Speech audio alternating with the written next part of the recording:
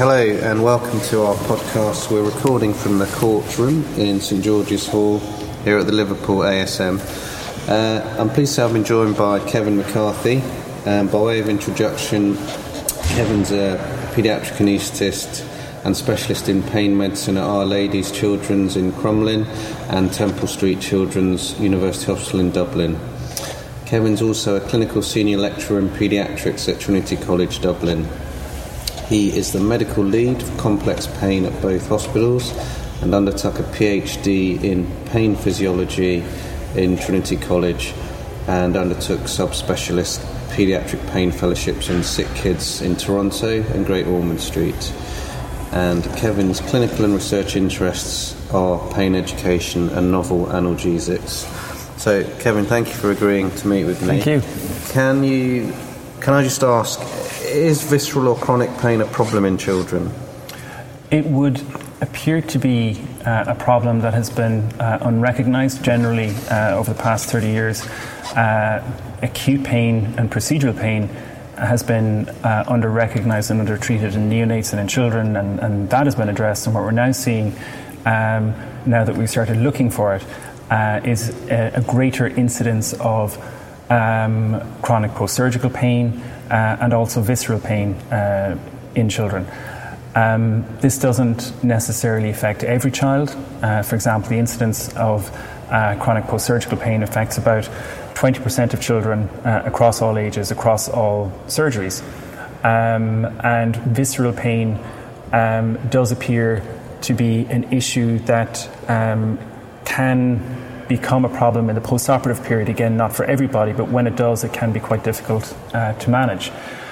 In both cases, in order for those children that need greater intervention or need a more targeted intervention, I guess my hope would be from that what people would come away from this meeting is an appreciation that this can affect children of all ages, and that there are perhaps more targeted interventions that may be required for those children.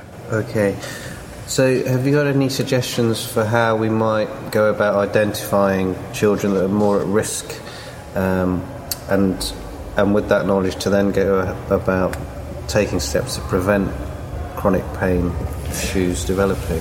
So in the case of chronic post-surgical pain in children, that's, as it is in adults, it's multifactorial. There are a lot of various biological, psychological and social factors that feed into that.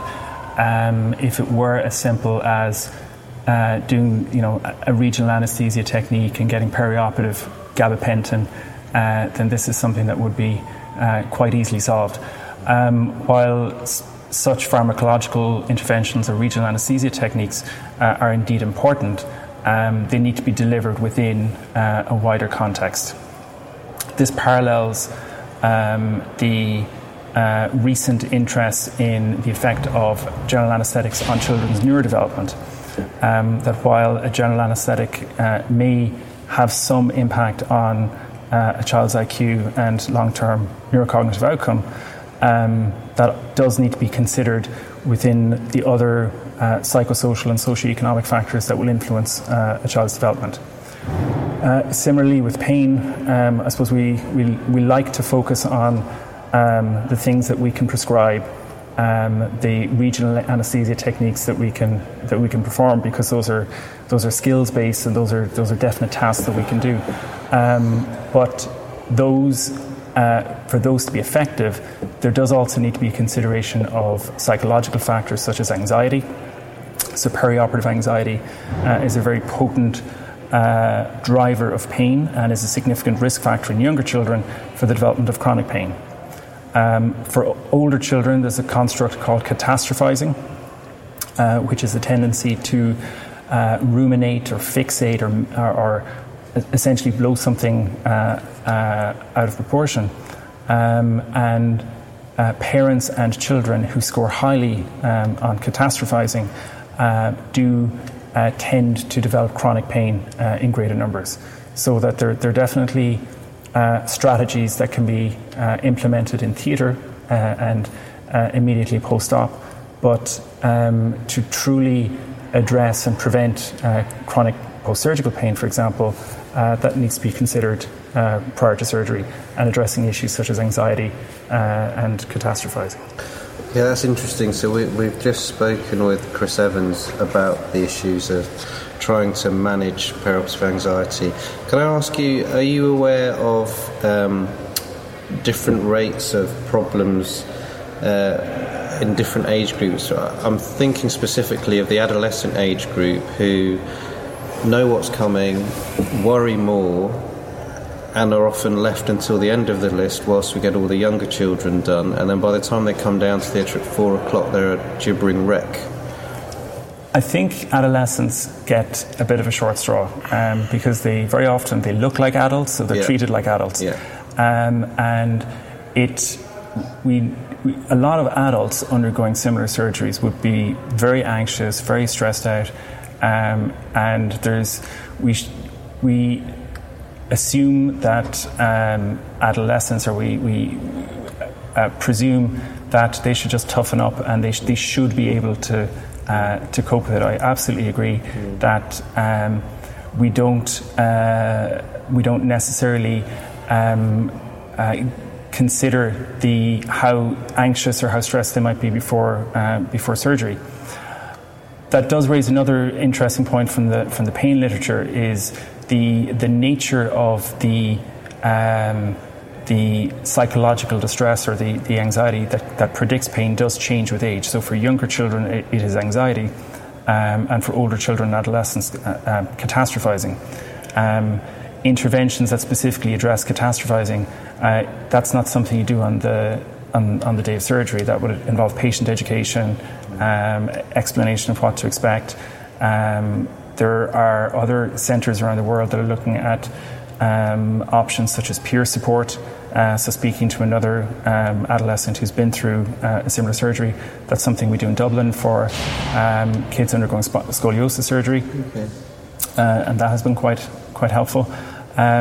So yeah, there are absolutely things that we can do to address that in adolescence, but it should be, as it is for other age groups, developmentally appropriate. So something like peer support is developmentally appropriate for an adolescent, where it wouldn't be for a younger child. I'm just going to finish with a more targeted question. You might not have the answer for this, but I think we're all aware as paediatric anaesthetists that there's been a real shift in moving procedures to being done laparoscopically. Laparoscopic pyloromyotomy is a good example. Is there anything we should be adding to our armamentarium as paediatric anaesthetists and I'm thinking more about visceral pain? So what's interesting is what is emerging that in the data that ties visceral pain in with chronic post-surgical pain. There's a recent paper looking at chronic pain after laparoscopic cholecystectomy and found that it was the visceral pain in the first week post-op, not the incisional pain at the port sites, but the visceral pain that patients reported that predicted the progression to chronic pain. Visceral pain is probably the most common indication across all age groups for surgery in the first place. To specifically target it, we would need to address peripheral sensitization within that viscera. Peripheral sensitization within the viscera is mediated by TRP channels, and upstream of that within the nervous system, central sensitization in this context is mediated by NMDA receptors. So for something more targeted, it would need to be an intervention that targets TRP channels within the viscera and or NMDA channels centrally to address both peripheral and central sensitization. Okay. And are there agents that can do that we have access to? There are. Paracetamol, the drug that we're not entirely sure how it achieves its effect, actually does have an effect at TRPA1 channels. Intravenous lidocaine works it has several different targets, several different receptors, but among them are TRPV1 channels. Magnesium works at both TRP channels and MDA receptors. So there are things already within clinical use that could be used perhaps in a more targeted way to target the visceral component of postoperative pain. And are there clinical studies being done to help guide us with dosages, etc., and length of duration? No, unfortunately, that to my knowledge, that data isn't there yet. Okay. All right. It's been very illuminating. Thank you very much, Kevin. Thank you.